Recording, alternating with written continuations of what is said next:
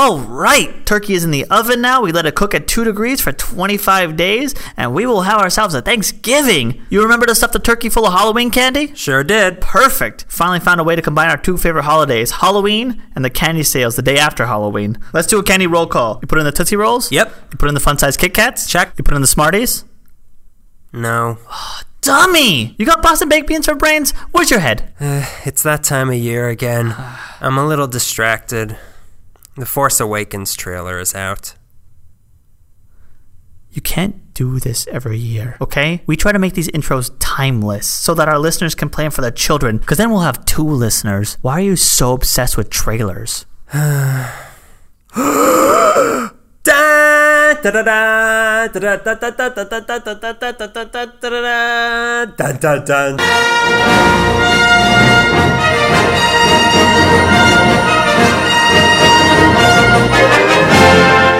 A long time ago in a galaxy far, far away, Daniel was gonna go to Tosche Station to watch the new movie trailers. You must put these childish things away, Luke. It's not what your father would have wanted. You never told me what happened to my father. Luke, your father was a great fighter in the preview wars, and an even better friend. So tender. He was killed by a bag of popcorn who insisted he go to the lobby. He didn't want to. Wait, I smelled butter flavoring on my way from home. Luke, wait! Uncle Teaser? Coming attractions? Uncle Teaser! Luke! Luke! Luke! I go by Daniel now.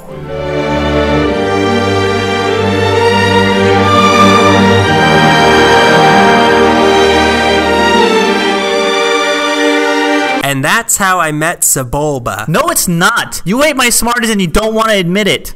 Happy Halloween discounts.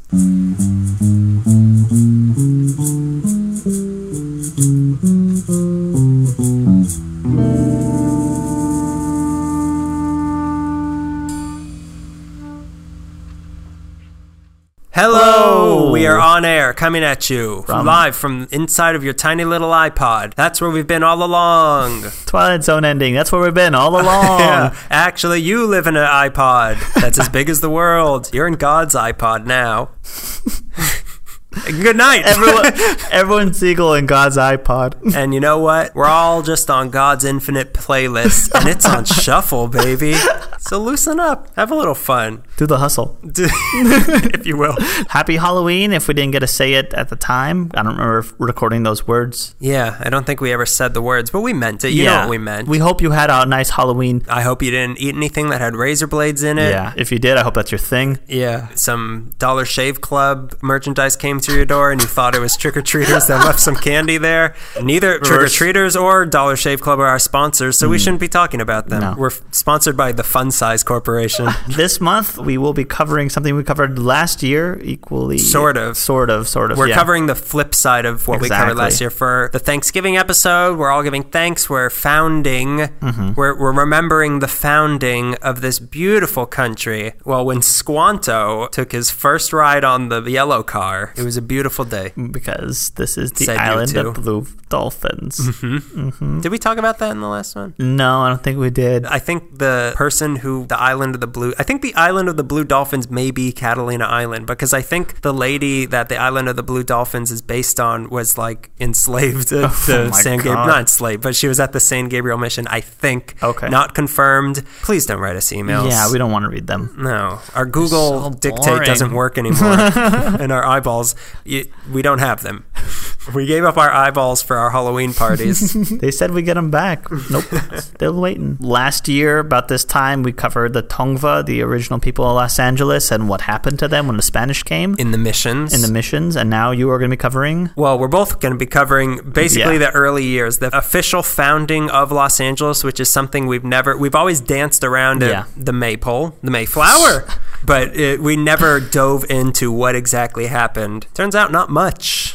We're going to cover the 2 early phases. Yeah. We're living in basically the 4th phase of Los Angeles. It was Native, Spanish, Mexican, American, which is what I identify myself as. Native, Spanish, Mexican, American. Oh, okay. I'm just a people of the land, you know? And I do the hustle whenever I can. I I am Daniel. Sorry, sorry I didn't formally introduce myself.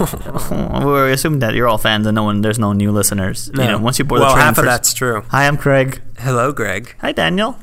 Okay. I will be covering the Spanish years of Los Angeles, the founding up to the loss of innocence to Mexico. Okay. I will be covering when Mexico gains their independence, huh? Yeah. And one man's independence is another man's loss of innocence. It was a simpler place where no one was free. If there's any Spanish listeners here, you might want to step out of the room now if you're listening to anybody. Spaniards. Oh. Ay caramba, which was the official policy of Mexico towards their Spanish invaders. Let me check the scroll. Ay caramba to his head. We sent it to not have a cow. The cow's my livestock. The problem was they did not have a cow. They just wanted a cow, man. Let's get it started. Please. Here we go. Daniel, A1. Sauce. If you listen back to Padre Issues, which was our last festive episode, which I implore you to, meaning beg you to, you will remember that at a certain point, I mentioned that a group of people branched off from the San Gabriel mission to do a little city founding. Tell me more about those people, please. Like we were saying, this is the parallel time frame. So everything that was going on in the mission episode was going on at the same time as what we're talking about right now. So if you play them both, if you sync up both episodes and play them backwards at the same time, you're going to hear the tape of my bar mitzvah. Which is, in its own right, devil worship. So as a brief refresher of what was going on here at the time, Alta California and the rest of what we now know as Mexico was known as New Spain, or as they called it for some reason, Nueva España. What is that even? No, seriously, let's Google Translate that because I don't know Spanish. I'm sorry. But approaching from the north were those dastardly Russians, or as they called them, Nueva Russians. Oh, they didn't. Oh, I got excited. God, you're so, you know, everything. I'm just gullible. Just gullible. The Russians were slowly starting to colonize the West Coast by way of fur trading outposts, which a lot of times they actually did in tandem with the Americans, which is kind of weird. They were obsessed with fur. They were fur daddies. The Tsar was into some kinky stuff. So they loved fur, and the best otter and seal fur was said to come from Southern California, which I've been saying all along. Nobody believes you. Nobody. Whenever the WWF comes and pickets my whaling boats, I'm just trying to say I need their fur. I need whale fur. That's my favorite thing about 60s beach movies is all the seal clubbing. Favorite part of the 60s was the seal clubbing. You going seal clubbing later after this? I don't know. After the hopscotch. What's it called? After the sock hop? Sock hop. Thank you. Sock hop. God darn it, dang it, golly. Gee darn it, my golly. The Spanish warned the Russians not to come into their territory, but the Russians never listened. No. Much later in 1815, a Russian fur trip with an American captain actually sailed to San Pedro and were captured and arrested and sent. They were sent as prisoners to Monterey, where they were then sent out to go get some fur as prisoners, and they made like a seal and slipped away.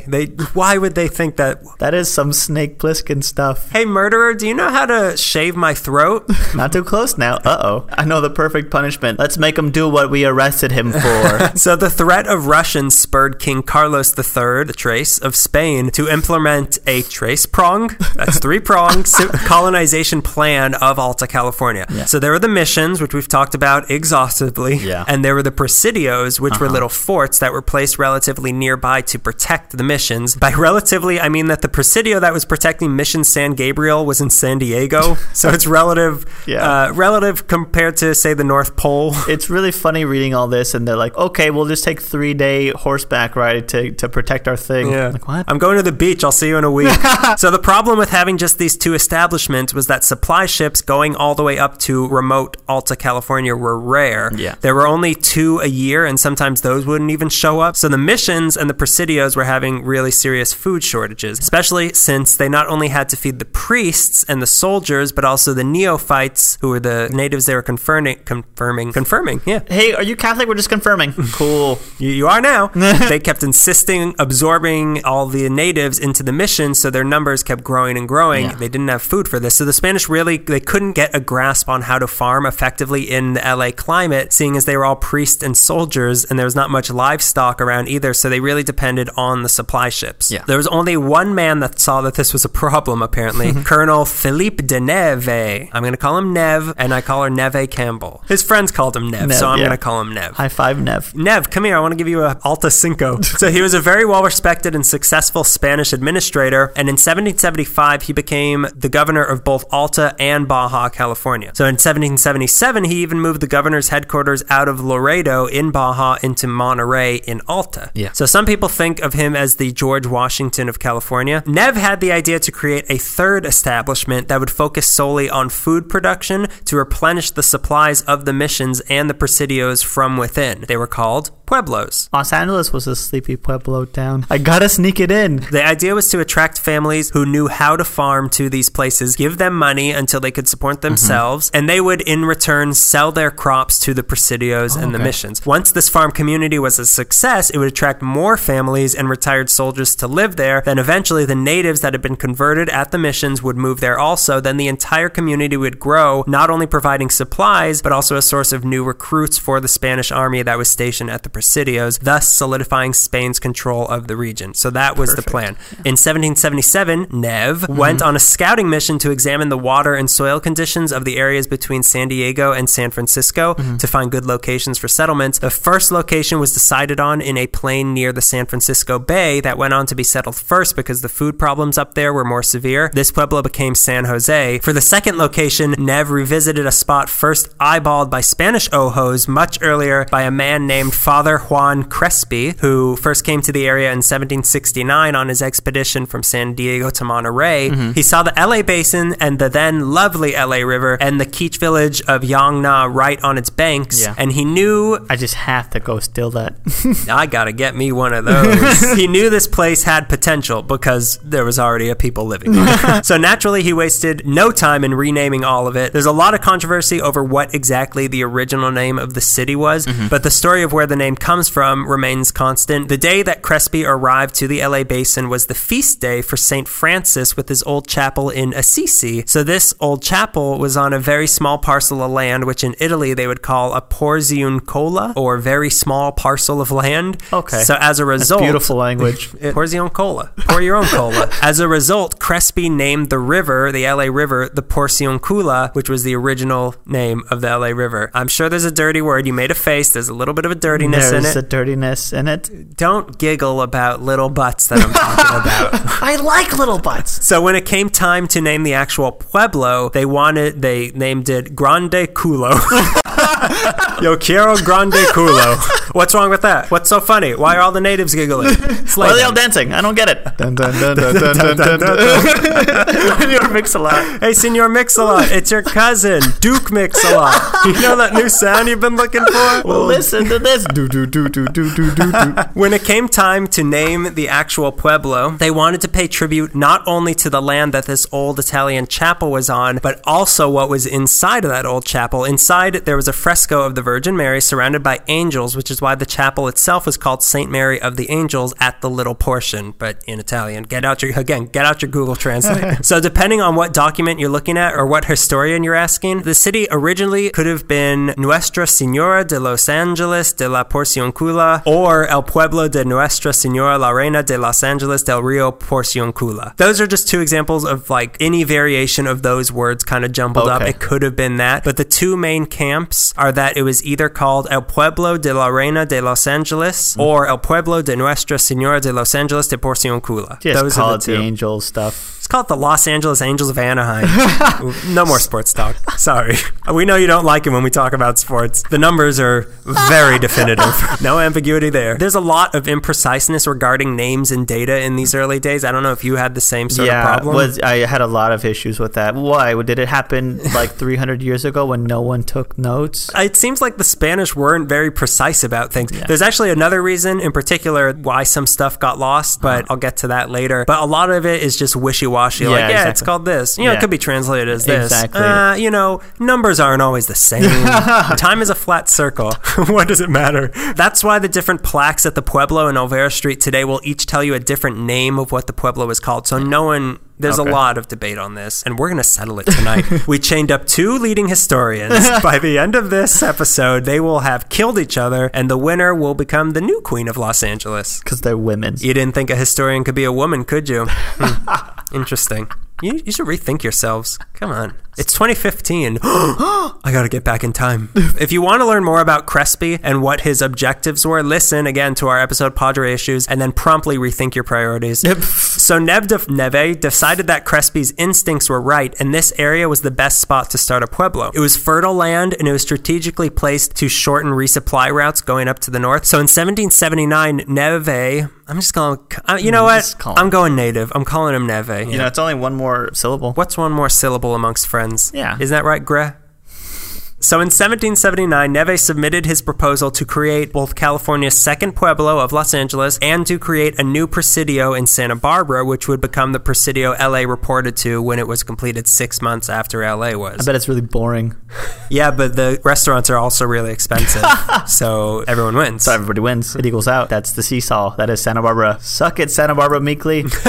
Oh no, I think I hear the surf liner coming at me. So the proposal was approved, and then came the process of actually making this happen. Yeah. To start a settlement, you need settlers. Yeah. There weren't enough married soldiers living around the San Gabriel mission to found a pueblo, so Bachelor town. Am I right? Bachelor city. San Gabriel. He was the saint of parties, wasn't he? Fiestas. So Neve put a captain, Fernando de Rivera y Moncado. Fernando de Rivera y Moncado. Why do I always get the hard name? Why can't I have a good American name like Frank Rivera? So he put Fernando de Rivera y Moncado in charge of recruiting families from the mainland of what is now Mexico with a guy named Manuel Garcia Ruiz. So Rivera was the same guy who actually led the expedition to San Diego. They needed soldiers to come, but they also needed civilians as well, ideally farmers who knew how to grow their own food, and ideally farmers from a region with a climate similar to LA so they would know how to keep crops going in such a dry area. God, so precise. I know I said that the Spaniards were imprecise, but they're really precise. Settlers gotta settle, you know? Neve wanted as recruits, quote, men of soil without vices or defects. We just found men who were soiled. Yeah. So they began searching in the Sinaloa and Sonora regions for any willing adventurers to settle the wild north. It took 3 months before they even got their first volunteer. On May 30th, 1780, a man named Antonio Feliz Villavicencio. The problem was that even if anybody had actually heard of Alta California, nobody wanted to move there. Like, if you heard of it, it wasn't for a good reason. They initially wanted to get 24 civilian families, but after a year of recruiting, they had to settle on 14 civilian volunteers and their families and 15 soldiers and their families. What, are they going to Mordor? Why is it so hard to drum people up? There's a lot of similarities to what happened in Lord of the Rings here. Out of those 14 civilian families, 2 of them got their advance payment for the trip and disappeared. So now they were down to 12. Great. Some people were eager to go, though. 3 of the people that had volunteered had gotten married just to be eligible to go on this trip. The reason they preferred married couples for this was because it would then lead to more families being started, but also because they thought that married men would be less likely to keep raping all the native women, which is what was happening with all the single soldiers at Bachelor Mission in San Gabriel. Yeah, marriage is going to stop that, right? By the time they got to the Pueblo, there were only 11 civilian families, for a reason I'll get to soon. This comprised 11 men, 11 women, and 22 kids for a total of 44 people. That's my favorite family comedy. 11 men, 11 women. And this summer, 11 men, 11 women. 22 children? It's like the Brady Bunch, but like up the ante. Up the ante. So the heads of these 11 families, here they are. Maybe you have a name similar to these people. Okay. We don't. Jose Fernando de Velasco y Lara, Jose Antonio Navarro, Basilio Rosas. He was the oldest one. He was 67. Okay. 1,000 years old. Antonio Mesa, Villavicencio, which I mentioned before. Jose Vanegas, Alejandro Rosas, Pablo Rodriguez, Manuel Camero, Luis Quintero, and Jose Moreno. You got all that? Remember them? Etch them all onto your body. These are heroes. Sure, they were just simple farmers. They were just simple moisture farmers. Are we still doing the intro? Yeah, I haven't stopped.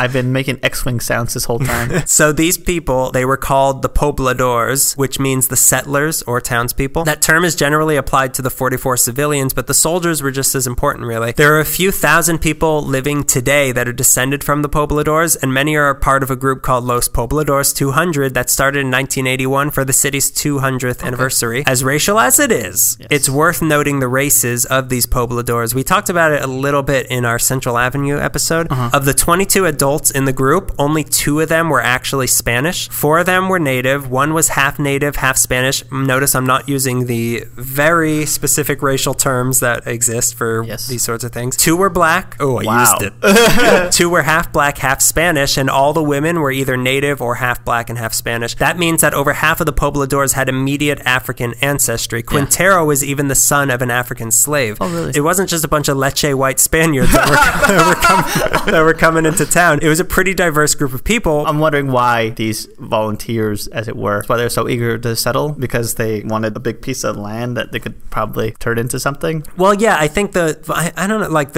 I can't get in the mind of a poblador. I think the draw was just like, the same reason people from the East Coast came to the West Coast. That's true. That's like, true. I'm a little adventurous, but I still want to have a lot of land where I can be alone, but in Spanish. There's even a plaque at Olvera Street that notes the exact races of the pobladores, which wasn't even officially recognized that most of these people were black until 1981 when that plaque went up. If you can believe it, some people are pretty racist about this. Some of them... No, stop not talking. In my city. Stop talking right now. Some members of the Poblador 200 even left the group because they didn't want to hear that they had black ancestors, and they completely reject their African heritage. Wow. Great people. The descendants of the founders of this city. So now that we've talked about race, let's talk about my second favorite topic, compensation. The terms of the deal for the settlers, here's a little bit to goose them into wanting to do this. These were the terms of the deals. They were committed to this pueblo for 10 years. I'm out. For the first 5 years, they were to get 10 pesos a month in pay and 2 reals a day for rations. Okay. I don't know. I'm assuming that's like $4 million.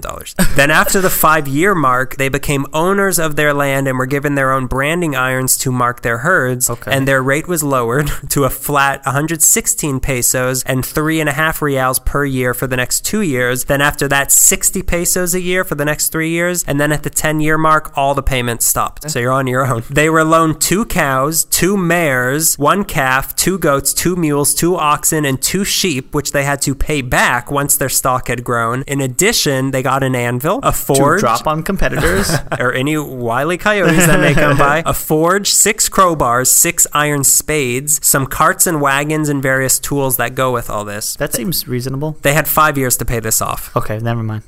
So the conditions and volunteers were all set. Now the question was, how would they transport this ridiculous amount of humanity, the some 1,000 miles from Alamos to LA? They decided on splitting it into 3 groups. Group 1 was the pobladores, who would cross the Gulf of California from Alamos to Laredo, and then up the Gulf again to the Bay of San Luis Gonzaga, and then on land to LA. Group 2 would be the soldiers and their families traveling that same route across the bay. Group 3, however, would be led by Captain Rivera himself, joined by a few other soldiers, leading the entire 1,000-strong herd of the settlers' animals up the De Anza route through the mainland and then across to LA. Road trip. That sounds awful. That sounds like the worst one. Like, no, I want to go to the soldiers. Your share is looking over 300 cows for the next 4 months. You don't want to do that? So February 2nd, 1781, the first 2 groups of pobladores gathered at Alamos, and they yelled, "Ah, California!" And the journey began, and they all sang, "California, here we come." It took a little over a week to cross the Gulf, and they arrived in Laredo in early March, where they were immediately struck by smallpox. Oh, boy. On March 12th, and the group was scattered. Again, Lord of the Rings.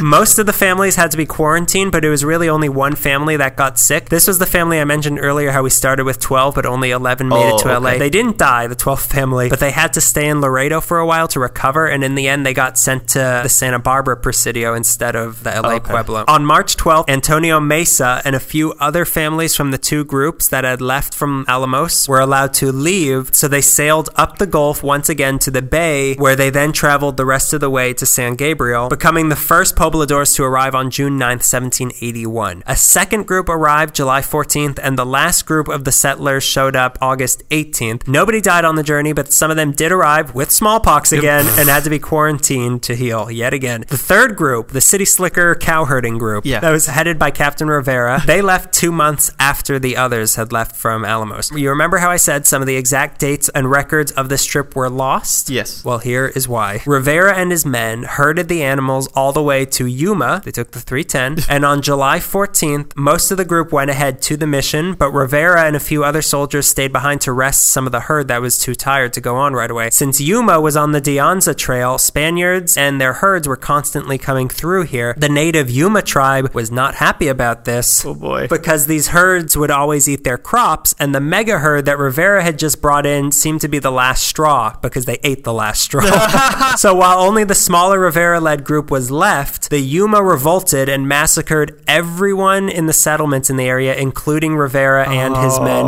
Then they drove away the rest of the herd, and all the records he had were lost. Then a few days later, the other part of Rivera's group came back from dropping off the herd at San Gabriel to find Rivera dead. Then they themselves were attacked and lost some of their men. And with this incident, the De Anza Trail was pretty much shut down. So now back to San Gabriel. Wow. Yep, we could have had so many more cattle. Yuma! Yeah, you did it again! So the romantic idea of the founding of LA is that on September 4th, 1781, all 44 pobladores marched triumphantly out of the San Gabriel mission to their new home 9 miles away at the Pueblo, with Neve waiting for them on the banks of the LA River and the Quiche watching in amazement as they all marched in to take their land. There's even a brick path from the mission to the Pueblo that supposedly traces their exact route. They have an annual walk put on by Los Pobladores 200 that follows this path every September 4th that you can go to. Mm-hmm. They've even been having a parade every year since 2011 on this day to celebrate the founding, but wake up, people. In reality, there was no grand ceremony. The truth is that the families didn't even all walk down to the Pueblo together. Some of them skipped, others just hung back like, nah, fashion to be late. Yeah, some ran. They were just so excited. Like I said, after smallpox hit them in Baja, they got splintered into 3 groups that have arrived weeks apart, like I said. And since their contracts involved the Spanish government paying them constantly for the next 10 years, they wanted to get the timers counting down on those contracts as soon as possible. So as the groups arrived, they wasted no time in sending them straight to the Pueblo as soon as they could, no matter what time they came. Yeah, okay. So there was no grand ceremony. There was no dramatic meeting of land distribution. When those first few families arrived in June 1781, they just sent them right over to their new homes, and that was that. The city was founded. Hooray. Oh, you're here? Yes. Over there. Yeah, sign this. Go. Your bunk bed's over there. It started with a whimper of 4 families and 4 soldiers. That's all it was. Then as the rest of the pobladores trickled into the mission, they were sent over there too. Now, where does the September 4th date come from that we all love to celebrate? That's just when the Pueblo's first financial records were recorded, and Neve submitted them to his supervisors, so that's when they considered it to really be official, I guess. So we're founded on an accountant's late tax report. Happy Financial Petition Day! This is the most beautiful financial petition day I've ever seen. Did you get me anything for a Financial Petition Day? Yeah, I got you a notary stamp. So it's really just an arbitrary date. So now for the Pueblo itself, in May of 1781, Neve came to San Gabriel to lay out the actual physical plans for the Pueblo. Okay. The location itself, they decided on, was pretty much on top of the Quiche village of Yongna. Oh. That original location isn't exactly known because the Pueblo had to be moved definitely once and maybe twice to get away from the winter flooding of the LA River, the little Kula River. The original location is believed to have been a little northwest of where it is now, sort of boxed in around what is now Spring and Main and New High Street, but we don't really know for sure. We're going digging, and we're going to find out for sure. I'm going to find Neve's skull. I'm going lizard people deep. They were all eaten by the lizard people, so we don't know where the foundations are. The layout was to follow a standard Spanish town design, with the focal point of the Pueblo being a central plaza 200 feet wide by 300 feet long, with its corners facing the points on a compass so as to minimize their exposure to the winds. Okay. The plaza was the town's communal area. The plaza we have now is obviously, it's not the original one. This one was built in 1818, so it's still kind of old, I guess, for a plaza. I don't know. I've seen older. I mean, it's no little portion of Assisi, but the plaza was surrounded by public buildings on one side, and then the other 3 sides were populated with the homes of the poblador families. Each home was about 55 feet by 110 feet and were originally made of willow branches and weeds from the LA River with mud stuck on top for the roof. Sweet. They were helped in making these by the Quiche, but within a year, they were already living in adobe houses. South of the plaza, separated by an irrigation ditch they made out of the river that they called the Zanja Madre, which started around where North Broadway crosses the river now. Okay. Picture it? Yeah. You got it, baby. I'll see that in the morning. Floating. With cement on my feet.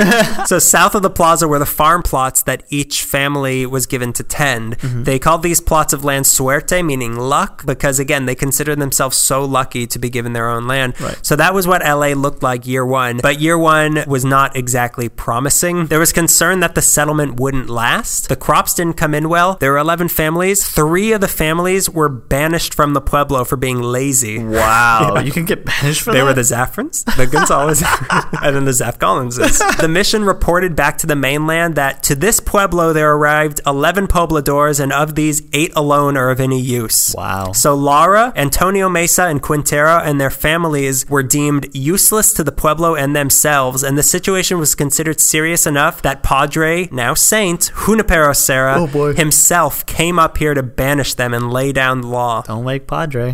Who dares? Fee, fi, fo, crucifix. Serra even spent the night at the Pueblo itself on March 18, 1782, a saint in our midst. It was haunted. If he can last the night, then he got the village. He could not last the night. So on March 26 of that same year, the 3 families were expelled. Lara and Quintero went up to Santa Barbara, which seems to be the haven of all the ill and the lazy, and nothing was ever heard of Mesa again. Not much has changed. Hey, they have good sushi.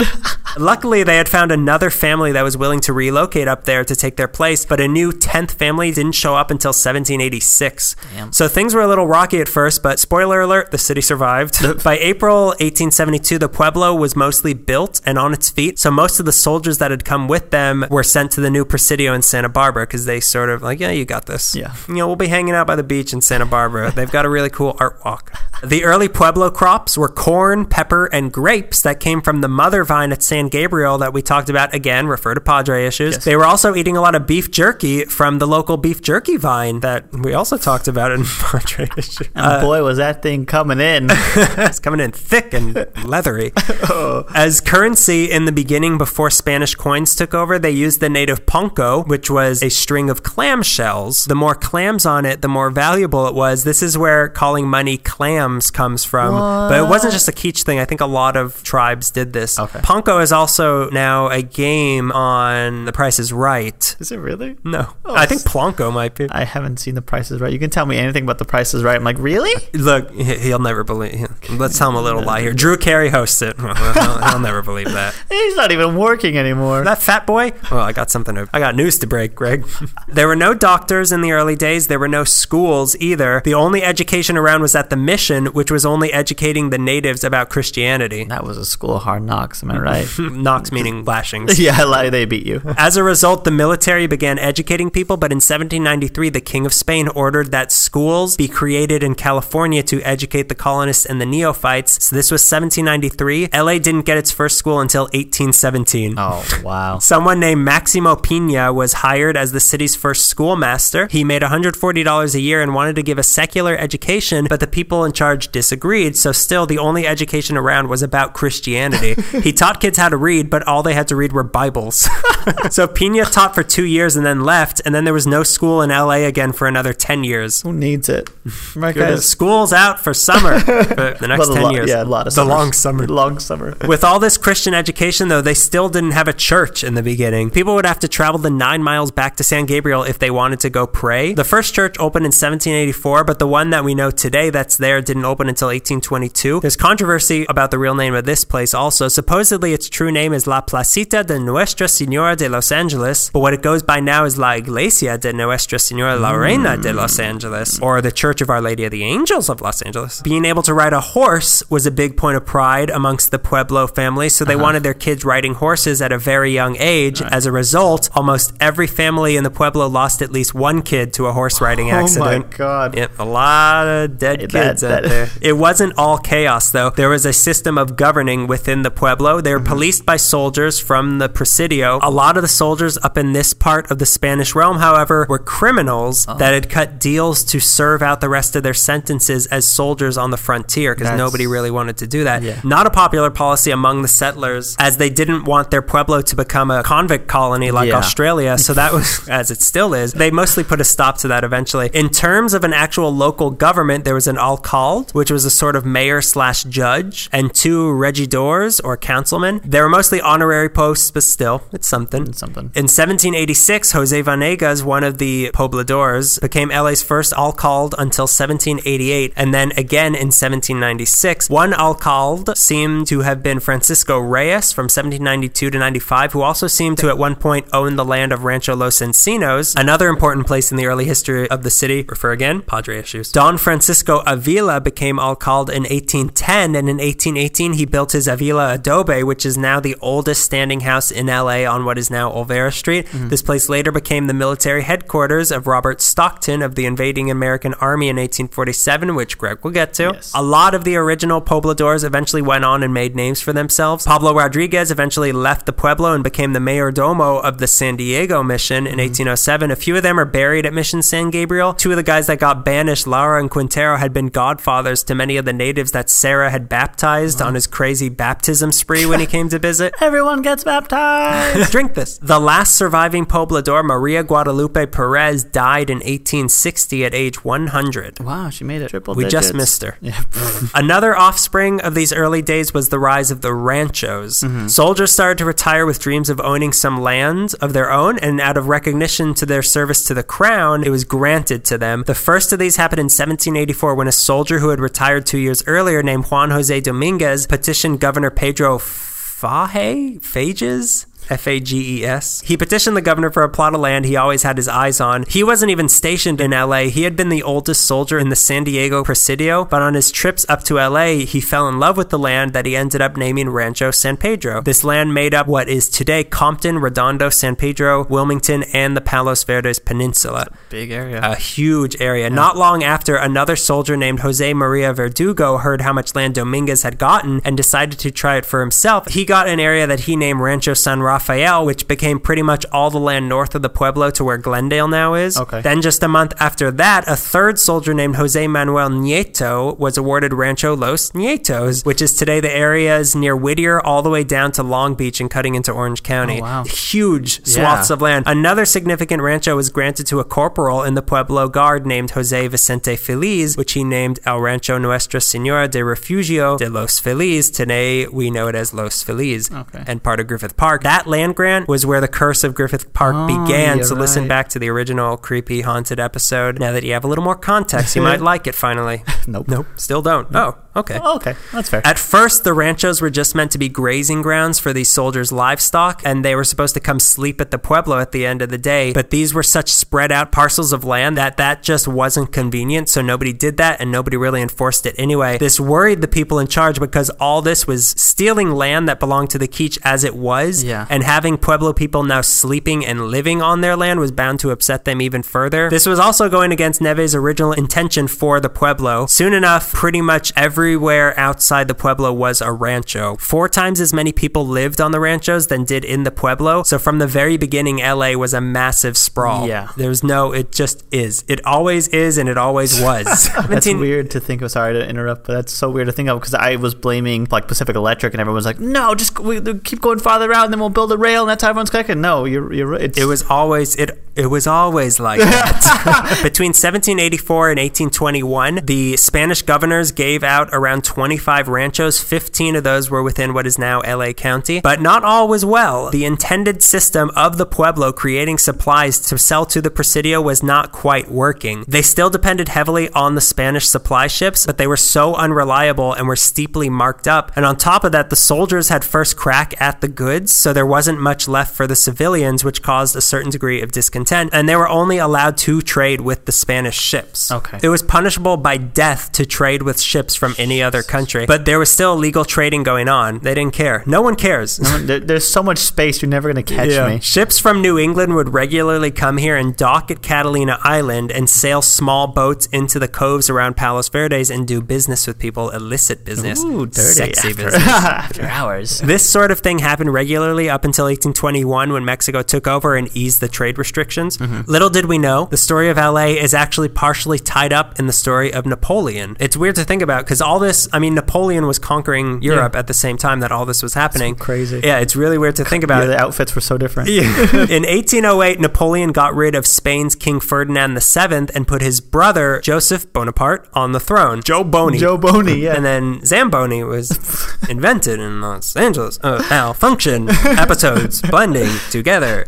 Putting his brother on the throne sort of knocked Spain off of its feet, and even though Ferdinand did come back into power 2 years later, it had already sparked Mexico to fight for its independence starting in 1810, and with Spain having Napoleonic troubles of its own, it started to lose its grip on Mexico. That meant losing its grip on Los Angeles. Eventually, supply ships stopped coming to LA altogether, soldiers stopped getting paid, no new padres were being sent to replenish the missions. Obviously, the Spanish government's priority were the presidios, so any supplies that they did have were going to them, and then they started taking all the supplies that the Quiche were making in the missions, which led to the Quiche being worked even harder than they were at the missions for no extra pay. And this further strengthened the trend of many of the Quiche coming to work in the houses of the pueblo as servants or in the fields of the ranchos to earn a living rather than joining the missions. They didn't make much money doing it this way because the pueblo and rancho residents didn't have much for themselves. They didn't really get much, but at least they were free doing this. Yeah. This meant that the missions got even weaker, and then finally in 1821, Mexico was formed and inherited control over Los Angeles. LA was so remote that they were always kind of left to their own devices, like we were saying, so there was no big battle or heroic last stand in this transition as far as I can tell. It was kind of like the founding, it came with a whisper and it ended with a whisper. In 1800, the Pueblo's population was 315, and by the time it came under Mexican rule, it had some 650 citizens, making it the largest population in Alta California. So while the presidios and the missions faded away into historic novelties, the Pueblo remained and continued to grow into the giant Pueblo that we now live in. And now, Greg, we're there, 1821. Who are all these new Mexicans? Which is a question we ask ourselves all the time. Yeah, what are you doing here? You brought us to 1821. Let's carry on a little bit. In trying to create a decent enough timeline for myself, I found the most effective way to do this was to map out the 11 Mexican governors of Alta California, or the term I prefer, jefes políticos, which gives us some of the best men who looked over this region and also some of the worst. Donald Trump. I wish I knew how to say his phrase in Spanish. You're fuegoed. You're fuegoed. You're fuegoed. That's not Spanish at all. Please do not turn around and say es fuegoed. Right. We got it. We got it. Right. You can go home, Mr. Trump. Thank you. You're all fuegoed. It's funny saying a phrase that Donald Trump says in Spanish because we know how he feels about the language, the people. He likes them? Loves them. It made it easier for the timeline too, because a lot of the major events and shifts in power all have something to do, or all tied to the governors of the area. So if I followed the path of governors, you follow the path of events as well. So that was pretty much the way I did my research. So I left a path of governors to get out of the enchanted forest once. Proceed. They just wandered off though. They were no help. Yeah. So I'm going to name all the 11 men who ran Alta California for the 27 years that was ruled by Mexico. Isn't that interesting? 11 pobladores, 11. We each have 11. Oh my God, it's like that Jim Carrey movie. Wasn't there, Liar? Wasn't there 11 men in Lord of the Rings? The men who had the ring? Oh my God, were there 11 in the Fellowship? Not the Fellowship. The 11 men. I think there were 11 in the Fellowship also. What is happening? Are we Wiccan? I think I practice Kabbalah now.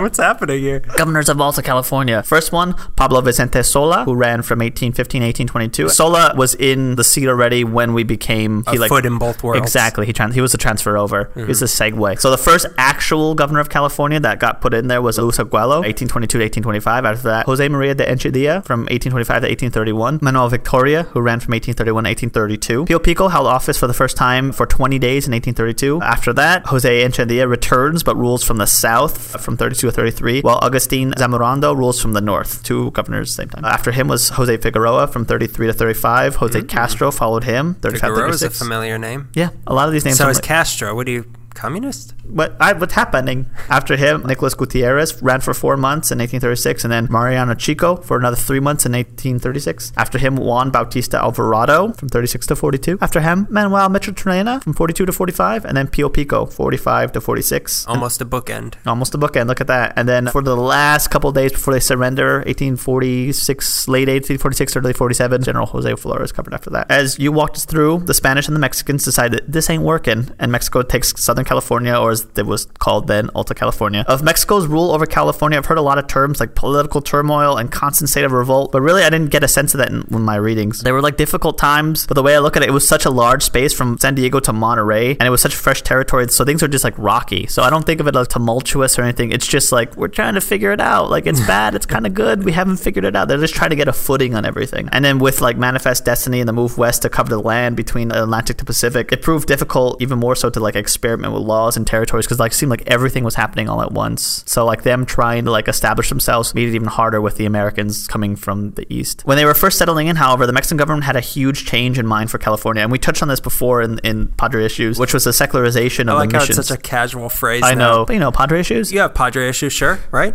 Everyone knows it. The Mexican government's intent was to free up the land from the missions and idealistically give the head of each Native American family a plot of land and cattle. I remember that. Yeah, so they could establish themselves. Great plan. They also... it was a great plan. Great execution, I should say sarcastically. That was sarcasm. Let's also mention that they wanted to give a lot of land to their friends, which, you know, for the ranchos, which they did. Yeah. The spearhead of this plan was the third governor of Mexico, Governor Echeandía, who had been plotting this since 1826, his second year in office, but wouldn't get the chance to put it into effect until 1834, after the Mexican Secularization Act of 1833 was decreed. This was huge for California because it meant that it wouldn't be a religious-run state any longer. We can finally worship Quawar again. Long live Quawar! Is it Quomar? Who is it? Quawar. Quawar? I remember you said Quomar at one point. Yeah, I was tired. I apologize to the Tongva listeners. Please release me. Do not mock Quawar, please. Secularization pans out for the state because now settlers and simple folk can own the land they work, but it doesn't work out so well for the Tongva or any of the Native American tribespeople, like you were saying, because dividing up the land and giving each family their own lot to look after doesn't work for people who come from communal tribes. Giving up the land. It was just a complete like clashing of how the world works between the two people. And they were enslaved that entire time, and like there is such a thing as institutionalization. So like now you're free. Return to like no, we don't remember. So eventually, what happened to Yang Na? So eventually, what happens is after their farms don't bring in any profit, they have to sell to settlers and begin working as a indentured slave on their farms to pay off the debts, basically, and then just returning to a life that you were mentioning before, like just returning to the lives as slaves. But honestly, good intentions from the Mexican. I mean, that is kind of good intentions from the Mexican government. None of this was done with bad intentions, really. But still, it's misguided intentions. Yes, it's misguided intentions. Exactly. It's just ignorant, misguided intentions. I think we found the title of this episode, which is Ignorant, Misguided Intentions. Yeah, Echeandía seems like a good guy. The genuine article, you know? But was that article feminine or masculine? A little from column A, a little from column B. Why do they have to be one or the other? We live in 2015 now. So taking the seat directly after him was almost the complete opposite person. Manuel Victoria, who governed California from 1831 to 1832. Ask me why it was just 1 year. Victoria was more of a military-minded man, more than a man of the people, and he was just very forceful character. As an aside, I love in all these readings, when you were bad at your job at being a governor, they called you unpopular. I prefer the term infamous, because you're popular, but not for a good reason. Anyways, what makes people look at Victoria as the opposite of Echeandía is that, other than being the opposite of his personality, he also sought to directly reverse secularization. He refused to push territorial legislature into action, and he refused to convene the departmental assembly. The citizens began to oppose him because he was not breaking the law by enacting this reform. He was just pretending like there wasn't one. So to retaliate against the citizens, he had around 100 people imprisoned and exiled the two leading opposers, Jose Carrillo and an American. That's like a tenth of the population at this point. Whittier is under arrest. We're going to need a bigger handcuff. So Jose Carrillo, one of the leading opposers, got exiled, and so did an American, Abel Stearns, got exiled to Baja California. Boo-hoo. Boo-hoo. Boo-hoo, Baja. So, of course, Californios, which if you were born in California or thought yourself as more of a Californian, you were called a Californio, won't stand for a tyrant. So in 1831, November of that year, a group of rebels banded together by Juan Bandini, Juan Carrillo, who's one of the guys who got exiled, and future governor Pio Pico, along with his brother Andres. These men and their Angelino rebels joined forces with troops from the Presidio in San Diego, and the two groups marched on Los Angeles to oust Manuel Victoria, who was marching south from Monterey, and he wants to squash this insurgents. He has about 30 men. The rebels have 150. This is the first battle of Cahuenga. Pay attention, there's two. They call it the Great Battle of Cahuenga. The Battle of Cahuenga to end all Battle of Cahuenga. This ain't your mama's Cahuenga battle. This ain't your poblador's Cahuenga. So the Cahuenga Pass is important when it comes to this area because you pretty much had to pass through it to get from the southern regions of the state Universal Studios. To Universal Studios. It's so weird because I keep picturing it in my head, but I always picture the 101 101. Like they're like the horses are on the 101. Like no, there wasn't anything there. It was just hills. How did they get around the timing lane? What was their exit? Yeah, if you're curious where the Cahuenga Pass was, it is now around the area of Universal Studios. But before the path was set in, the LA River ran through the pass and into Hollywood, which was later rerouted through Griffith Park. It was not only the access point to the valley, it was also a really hilly terrain, so it was good for like strategic moves, strong military grounds, because there was a high ground and a low ground. It was good for like troops and stuff. And low ground's the better ground, right? Yeah, you definitely want to be low so you could see what they're doing when they're above you. So you can really see the bullet coming at you. It makes a great silhouette against the sunlight. I love being blinded before I get shot. There are some different accounts on things, so I'll try to present any confusion I had on what, because I keep reading like this guy did this, and I'm reading another thing like no, that guy did this, like but who? And I can't like I don't know how to clear it up. These early days, they really don't seem to be that well documented. No, this seems like it should be because I got a lot of information from like military websites of like this is how this I called the down. Pentagon.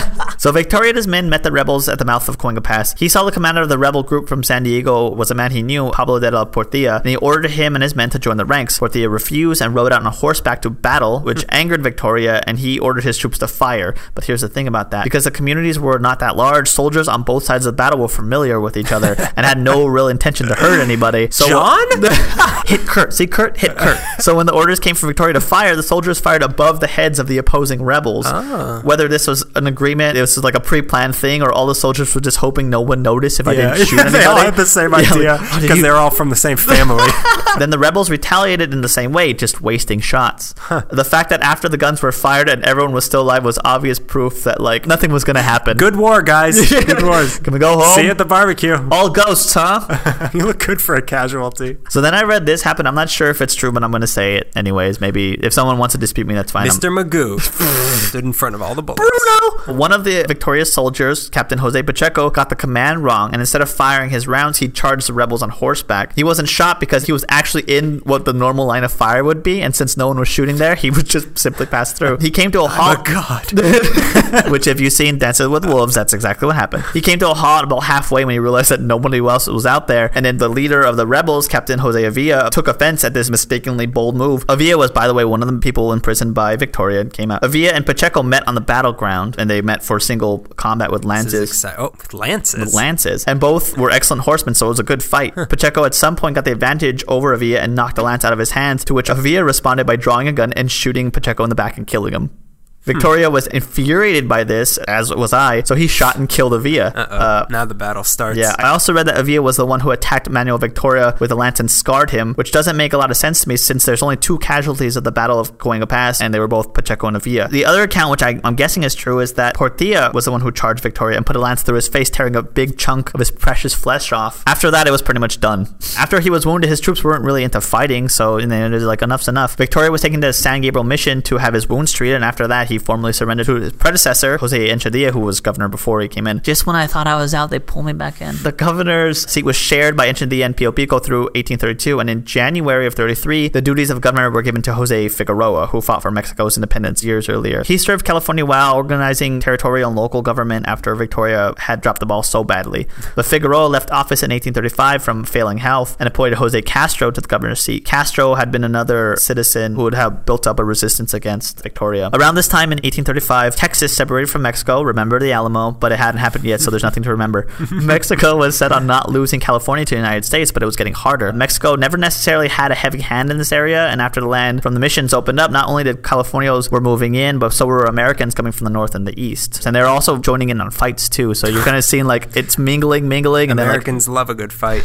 They can't stop fighting. So after Castro was Nicolas Gutierrez, who had served along with Castro in the Mexican Revolution. He wasn't particularly good at his job, and they called him El Tuerto because he had a squint in his eye. It means one eye. God. That didn't make him bad at his job. Well, maybe it did, but it was a handicap, so be nice. But he was seen as tactless and completely unconcerned with the people of California, and didn't know what they wanted, didn't know how to give it to them. Although he was in charge of secularization of the mission of San Gabriel, which was good in many ways, he also had the opportunity to make Los Angeles the capital of the state instead of Monterey, and he was sort of pushing for that because the area was becoming more prominent in the state. But the people were against it since there was only 2 or 3 administrative buildings, and the owners of the buildings refused to offer them to the governor, so that plan was a bust. So at this point, with a seemingly incompetent governor and the removal of the mission system and nothing foundational to replace it yet, California was in like a strange limbo state. No pun intended. I've always thought of us as the limbo state. It looks good on the flag. After Gutierrez had tried to move the capital south, Mexico began to implement more rules on the citizens, which many found to just be unjust. And of course, a citizen revolt began against Mexico. The revolt was led by a Monterrey native named Juan Bautista Alvarado, which many recall was a brilliant politician and was a very courteous man. He, along with a band of concerned citizens, felt that the Mexican government was neglecting California, which they were. And just like a long-distance relationship, maybe we should spend some time apart. Alvarado and his group managed to force Gutierrez's surrender and declare California as an independent state with hopes of gaining a federal system of government. It wasn't quite official yet, though, because although through many weak attempts, Mexico still wanted some control of California, even though at this point they were pretty much seen it as a losing battle. If small factions of wealthy landowners can join up and keep fighting a Mexican government, I don't think we're going to win this. The problem with all of this was that no government officials recognized Alvarado as the governor, and Alvarado was not interested in giving up his governor's chair to anyone who was interested in progressing California.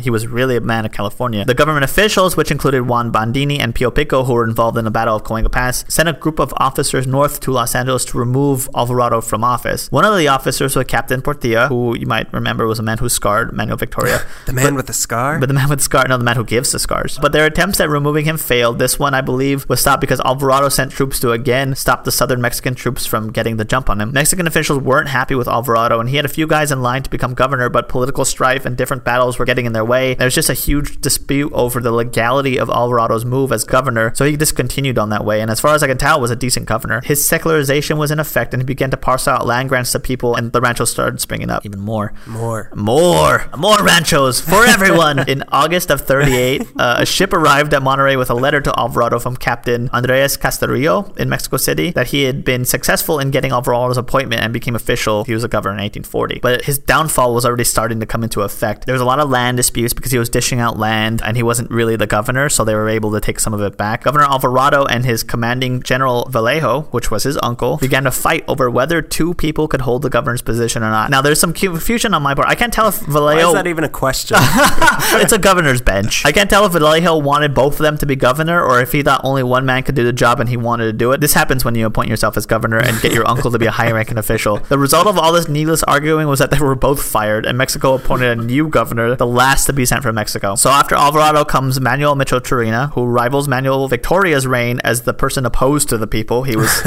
not a very good governor, and he also had to be pulled from duty. Micheltorena was another tactless, military-minded creep who lacked sound judgment. Good for him. The war between the U.S. and Mexico seemed unavoidable because the United States planned to annex Texas as a state. Remember the Alamo, but not yet. So to help finance this... You better remember. It hasn't happened, but you better remember. So to help finance the war, the Mexican government sent Micheltorena to California to collect taxes, which he brought with him an army of thugs. These 300 or so convicts were felons released from the jails of the states of northern Mexico. This army raid... Are we not Australia?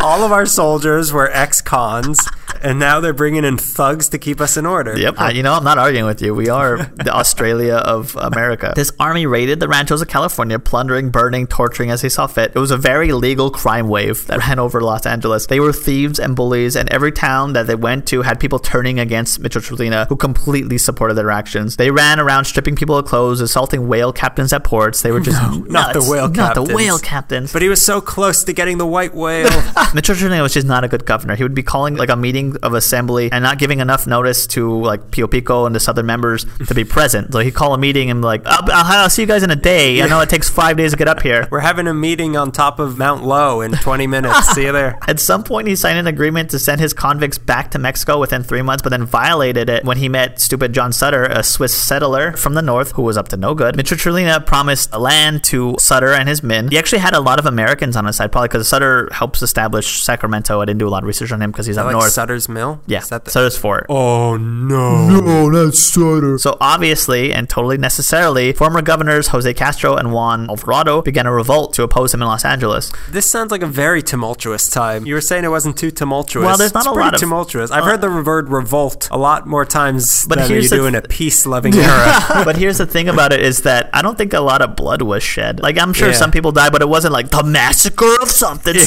A lot of like, hey, you better cut it out. Like, All right. Fine. As far as I can tell. But I'm scarring your face forever. Yeah, these armies were made up of, like I said, wealthy landowners, because they know how to fight. But this army, the revolting army, also had a lot of Americans in it. It was a revolting army. One of which, William Workman of La Puente, who was the uncle of William Workman, who we know as established Boyle Heights. Also at some point was being robbed by Tiburcio Vasquez. He also worked with Pacific Electric to extend the line to Alhambra Temple City in the early days. Same name, totally confused me. Not even a junior, because it's his uncle. William Workman? This is William Workman. William Workman of the older days. Nice to meet you. I was so sure it was him, and then that kind of doesn't make sense. He would be 100 years old. And then I looked up the dates, and he was born in 1835. He would have been 6. He was a prodigy. No one suspected the 6-year-old. And then here he comes with his lance. Give him the little baby gun. So in February of 1845, Michoacana and his thug army and the Americans met with a rebel army led by Pio Pico Castro. This sounds a lot more exciting than it is. Oh, no, definitely. The rebel army, the thug, Darth Vader with his bounty hunter is coming. What's that, Darth Vader? You don't want to do this anymore? We agree. Let's get ready for the next one. They all met north of the Coahuila Pass at Rancho La Providencia, which is now Burbank. The current address is I could see it. 3204 Nichols Canyon in Burbank. Apparently, Burbank construction crews found cannonballs from the fight buried decades later. So Michoacana was heavily armed, many say thanks to Sutter, and the rebel army was fine, I guess. And they all opened fire, and again, 2 deaths. 1 horse and 1 mule. Hey, come on. There's no way to talk about them. But after the cannon dust settled, the rebel side decided they just wanted to come to an understanding. Too many mules have died. 2 Americans, one of which may have been Workman, rose a white flag and approached the Michoacana side, led by Captain Brant. An American would never raise a white flag against a Mexican. That's just in the white-face constitution. The 2 parties met and discussed the future of California that was going to be operated by Michoacana's thugs. And they decided, hey, that's probably not the best thing ever. Pio Pico joined in and discussed with them their land grants issued by Michoacana, which was compensation for joining his army. He cleared up the misunderstanding that since they were not citizens of Mexico, their land grants meant nothing. But he promised them if they abandoned Michoacana, he would give his word of honor as a gentleman to carry out a promise of protection on the land they had now. And if they would become citizens of Mexico, he would issue them proper titles. And they dispersed, agreeing with Pico's promise, which if they knew the big scheme of things, they would have been pissed that in 2 years it was going to be America anyways and would have had their land still. Michoacana found out that the Americans had abandoned him. Hear Yankee Doodle in the distance. What's that? What's that? Don't worry.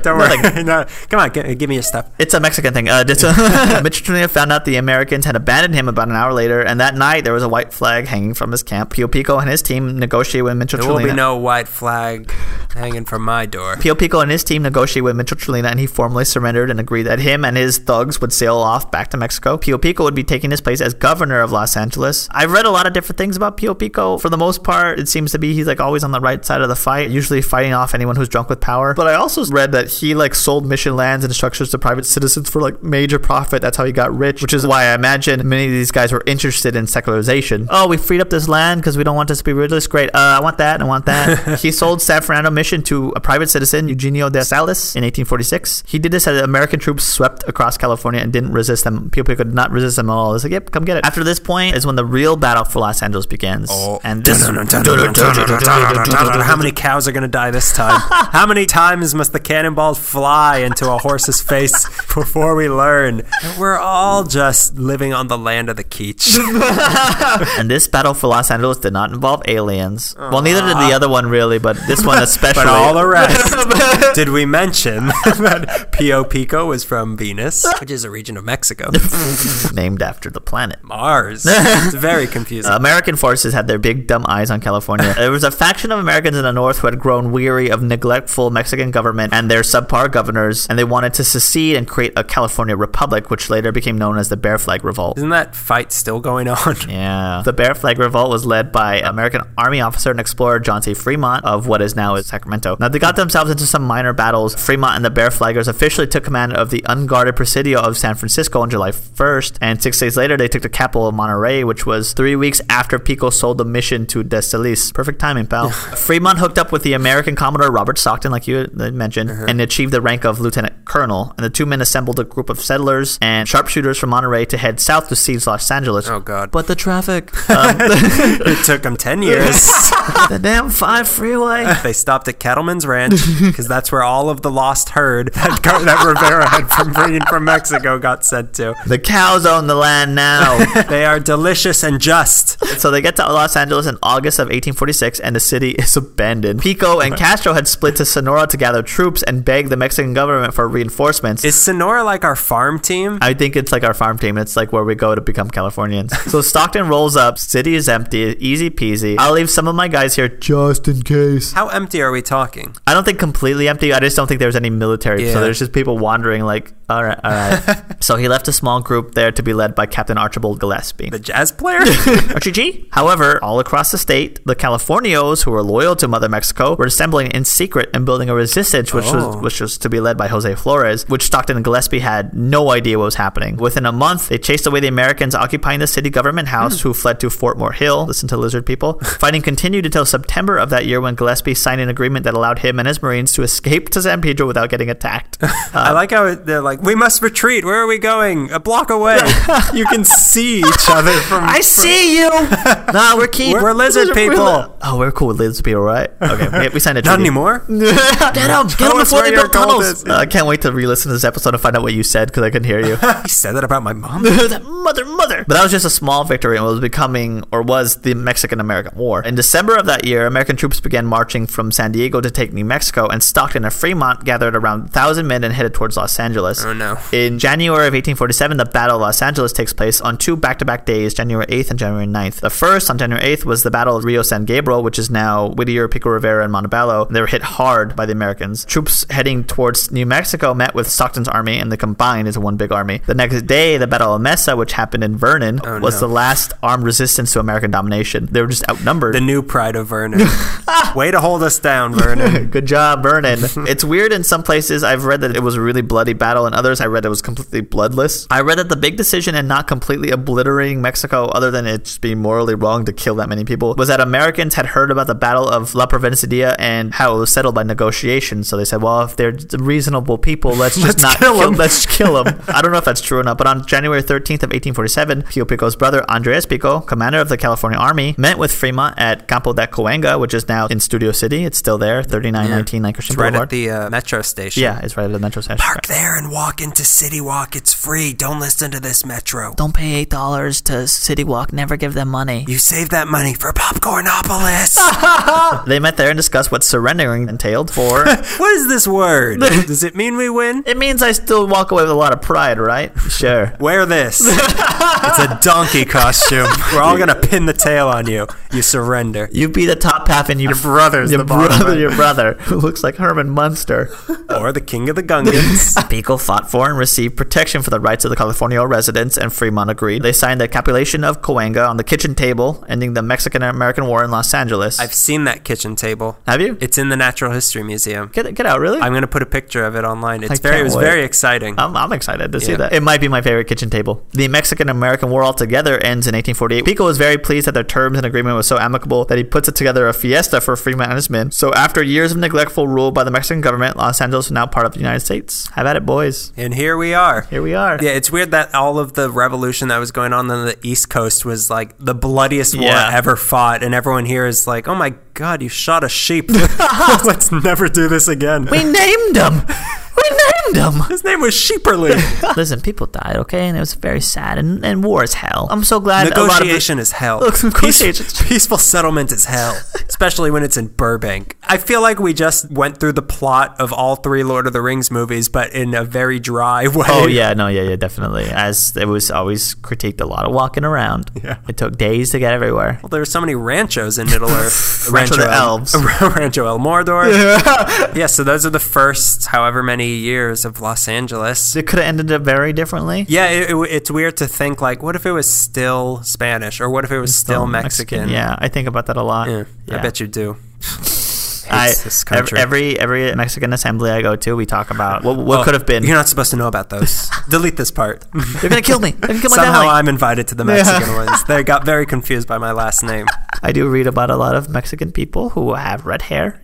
You would fit right in. I don't want people stalking me. Oh yeah, you're right. Going after every red-haired person. Which is why, if you're wondering why our Instagram has no pictures of us, it's because of that. Look, I'm hideous. I might be Quasimodo. I'm sorry. You know the Elephant Man? Combine him with the Phantom of the Opera, and you've got my better-looking brother. Okay, so that was the founding of Los Angeles. We were both very interested in doing that, and it had to be done. Yeah, it's good for you. I think as time passes, we might start picking little things apart and analyzing them a little bit closer. We just wanted to give this was the general overview. This should have been the first episode. We figured, hey, the city started when the library started. I like doing the research for this podcast because it allows me to it gives me a reason to go out there and like sit there and read about it. That's another thing. I mean, because everyone always says like, oh, this is LA. It used to be Mexico anyway. Like it was originally Mexico's anyway. Yeah. It really wasn't. Like Mexico was playing with it. Mexico, yeah. I mean, it was Spain's first. It was the Quiches. It was the Quiches first, and then Spain's, and then Mexico. And then Mexico's. So like everyone's, we're all just a place marker. Yeah, place marker. Yeah. Who knows who's going to control Los Angeles? Will it be you? You let us know now because we'll pay you. Because we'll mention you on the next episode. Yeah. We'll tag you. Whatever you need. You need like 2 podcasters to live in your court? Sure, we'll do it. We'll do anything you want. Podcasting live from the king of... Whatever you want, my lord. Your humble squire. Or my lordess. Oh yeah, it might be an army of women. Greg. Oh no.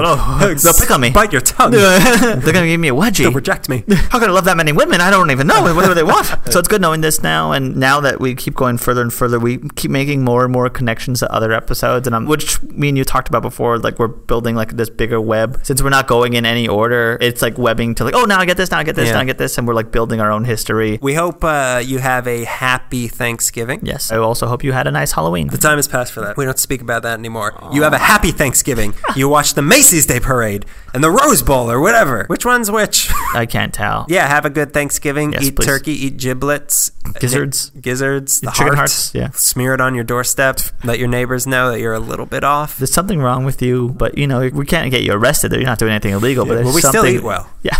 So don't report us. You should report to iTunes to leave a review. Follow us on Facebook, LA Meekly. Mm-hmm. Let's go into detail a little bit. Yeah. In 2004, Mark Zuckerberg, fade in, Jesse Eisenberg, arguing with someone at a bar or something like that. On Facebook, we put articles of stuff, things that are going on in town. Twitter, we try to do as much as we can at LA Meekly. Instagram, we post a lot of fun pictures of stuff around town that you can see. LA_Meekly. Send us an email. Any questions, comments? la.meekly@gmail.com. Our host blog page is lameekly.tumblr.com. That's the springboard into all of this. You could find an archive of our episodes if you get curious. Mm-hmm. You can watch our live webcams. There's no live. One day we might be on Periscope filming our faces. Who knows? Maybe one day Daniel will lighten up. That's the problem. I can't be in light. I'm Nosferatu. I've said that. That's canon.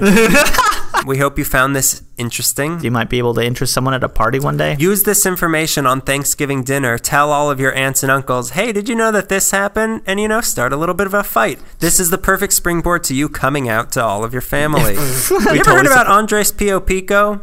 I'm gay. It works like a charm. We support the lesbian and gay community. Absolutely. We support all communities. Yeah, we do. As long as they adopt us. As long as you leave us a review, we will back any crazy ideas you got. But if you don't, we'll cut you deep. Out of our lives. Cut you deep out of our lives. Yes, please. All right. That's been yet another episode 23 of LA Meekly. Somehow we've been doing this 2 years now, but this isn't the 24th episode. Yeah, it's weird. But this is...